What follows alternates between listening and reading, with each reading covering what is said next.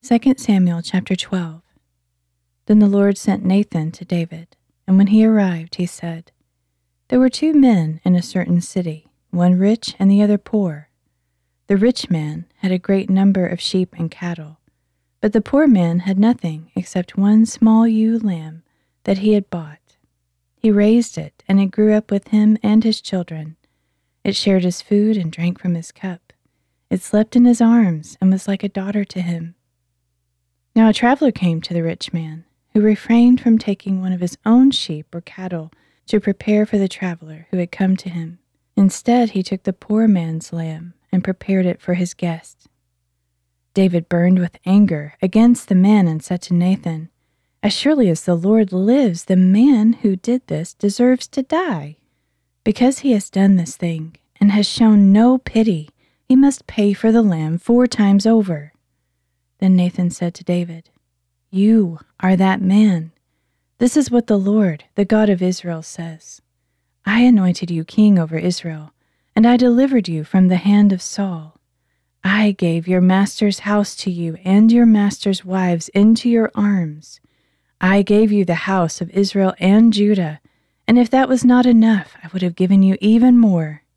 Why then have you despised the command of the Lord by doing evil in his sight? You put Uriah the Hittite to the sword and took his wife as your own, for you have slain him with the sword of the Ammonites.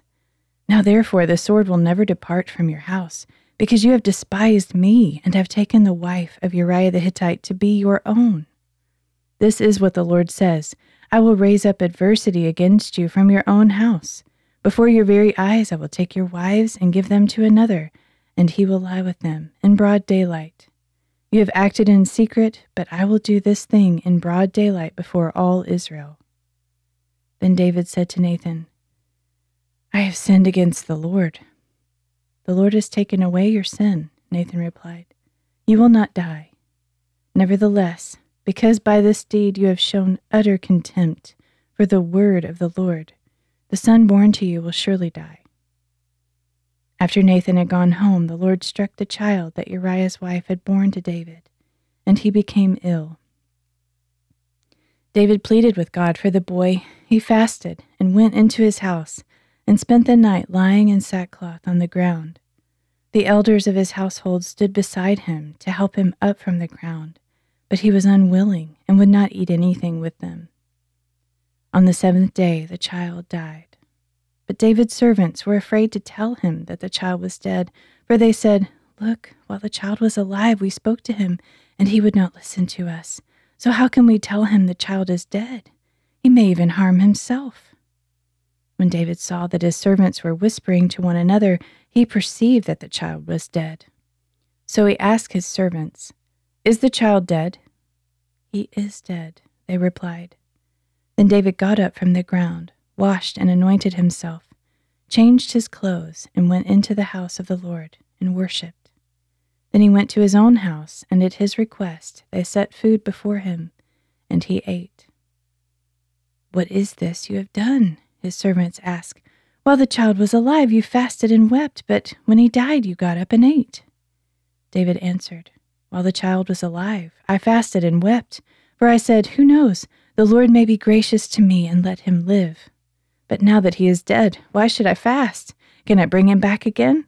I'll go to him, but he will not return to me. Then David comforted his wife Bathsheba, and he went to her and lay with her. So she gave birth to a son, and they named him Solomon. Now the Lord loved the child and sent word through Nathan the prophet to name him Jedediah, because the Lord loved him. Meanwhile Joab fought against Rabbah of the Ammonites, and captured the royal fortress. Then Joab sent messengers to David to say, I have fought against Rabbah and have captured the water supply of the city. Now therefore assemble the rest of the troops, lay siege to the city, and capture it. Otherwise I will capture the city, and it will be named after me. So David assembled all the troops and went to Rabbah, and he fought against it and captured it. Then he took the crown from the head of their king. It weighed a talent of gold, and was set with precious stones, and it was placed on David's head. And David took a great amount of plunder from the city. David brought out the people who were there and put them to work with saws, iron picks, and axes, and he made them work at the brick kilns. He did the same to all the Ammonite cities. Then David and all his troops returned to Jerusalem. Chapter 13. After some time, David's son Amnon fell in love with Tamar, the beautiful sister of David's son Absalom. Amnon was sick with frustration over his sister Tamar, for she was a virgin, and it seemed implausible for him to do anything to her. Now Amnon had a friend named Jonadab, the son of David's brother Shimeah. Jonadab was a very shrewd man, so he asked Amnon, "Why are you, the son of the king, so depressed morning after morning? Won't you tell me?" Amnon replied, "I am in love with Tamar, my brother Absalom's sister." Jonadab told him, "Lie down on your bed and pretend you are ill. When your father comes to see you, say to him, 'Please let my sister Tamar come and give me something to eat. Let her prepare it in my sight, so I may watch her and eat it from her hand.'" So Amnon lay down and feigned illness. When the king came to see him, Amnon said, "Please let my sister Tamar come and make a couple of cakes in my sight, so that I may eat from her hand." Then David sent word to Tamar at the palace, "Please go to the house of Amnon your brother and prepare a meal for him." So Tamar went to the house of her brother Amnon, who was lying down. She took some dough, kneaded it, made cakes in his sight, and baked them. Then she brought the pan and set it down before him, but he refused to eat. "Send everyone away," said Amnon, and everyone went out. Then Amnon said to Tamar, "Bring the food into the bedroom, so that I may eat from your hand."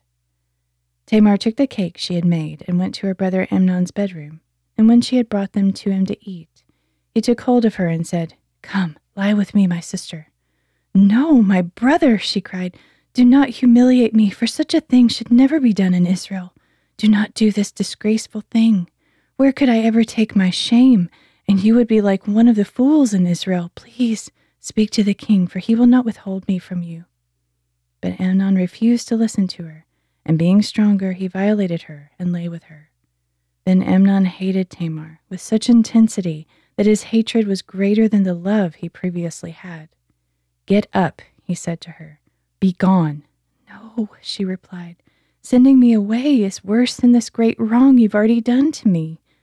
But he refused to listen to her. Instead, he called to his attendant and said, "Throw this woman out and bolt the door behind her." So Amnon's attendant threw her out and bolted the door behind her. Now Tamar was wearing a robe of many colors, because this was what the king's virgin daughters wore. And Tamar put ashes on her head and tore her robe. And putting her hand on her head, she went away crying bitterly. Her brother Absalom said to her, "Has your brother Amnon been with you? Be quiet for now, my sister. He is your brother. Do not take this thing to heart." So Tamar lived as a desolate woman in the house of her brother Absalom. When King David heard all this, he was furious. And Absalom never said a word to Amnon, either good or bad, because he hated Amnon for disgracing his sister Tamar. 2 years later, when Absalom's sheep shearers were at Baal Hazor near Ephraim, he invited all the sons of the king, and he went to the king and said, "Your servant has just hired shearers. Will the king and his servants please come with me?" "No, my son," the king replied. "We should not all go, or we would be a burden to you." Although Absalom urged him, he was not willing to go, but gave him his blessing. "If not," said Absalom, "please let my brother Amnon go with us." "Why should he go with you?" the king asked. But Absalom urged him, so the king sent Amnon and the rest of his sons. Now Absalom had ordered his young men, "Watch Amnon until his heart is merry with wine, and when I order you to strike Amnon down, you are to kill him. Do not be afraid. Have I not commanded you? Be courageous and valiant." So Absalom's young men did to Amnon just as Absalom had ordered. Then all the other sons of the king got up, and each one fled on his mule. While they were on the way, a report reached David. "Absalom has struck down all the sons of the king. Not one of them is left." Then the king stood up, tore his clothes, and lay down on the ground, and all his servants stood by with their clothes torn. But Jonadab, the son of David's brother Shimeah, spoke up, "My lord must not think they've killed all the sons of the king, for only Amnon is dead. In fact, Absalom has planned this since the day Amnon violated his sister Tamar. So now, my lord the king, do not take to heart the report that all the sons of the king are dead. Only Amnon is dead." Meanwhile, Absalom had fled. When the young man standing watch looked up, he saw many people coming down the road west of him, along the side of the hill. And the watchman went and reported to the king, "I see men coming from the direction of Horonaim, along the side of the hill." So Jonadab said to the king, "Look, the sons of the king have arrived. It is just as your servant said." And as he finished speaking, the sons of the king came in, wailing loudly. Then the king and all his servants also wept very bitterly. Now Absalom fled and went to Talmai, son of Ammihud, the king of Geshur. But David mourned for his son every day. After Absalom had fled and gone to Geshur, he stayed there 3 years, and King David longed to go to Absalom, for he had been consoled over Amnon's death.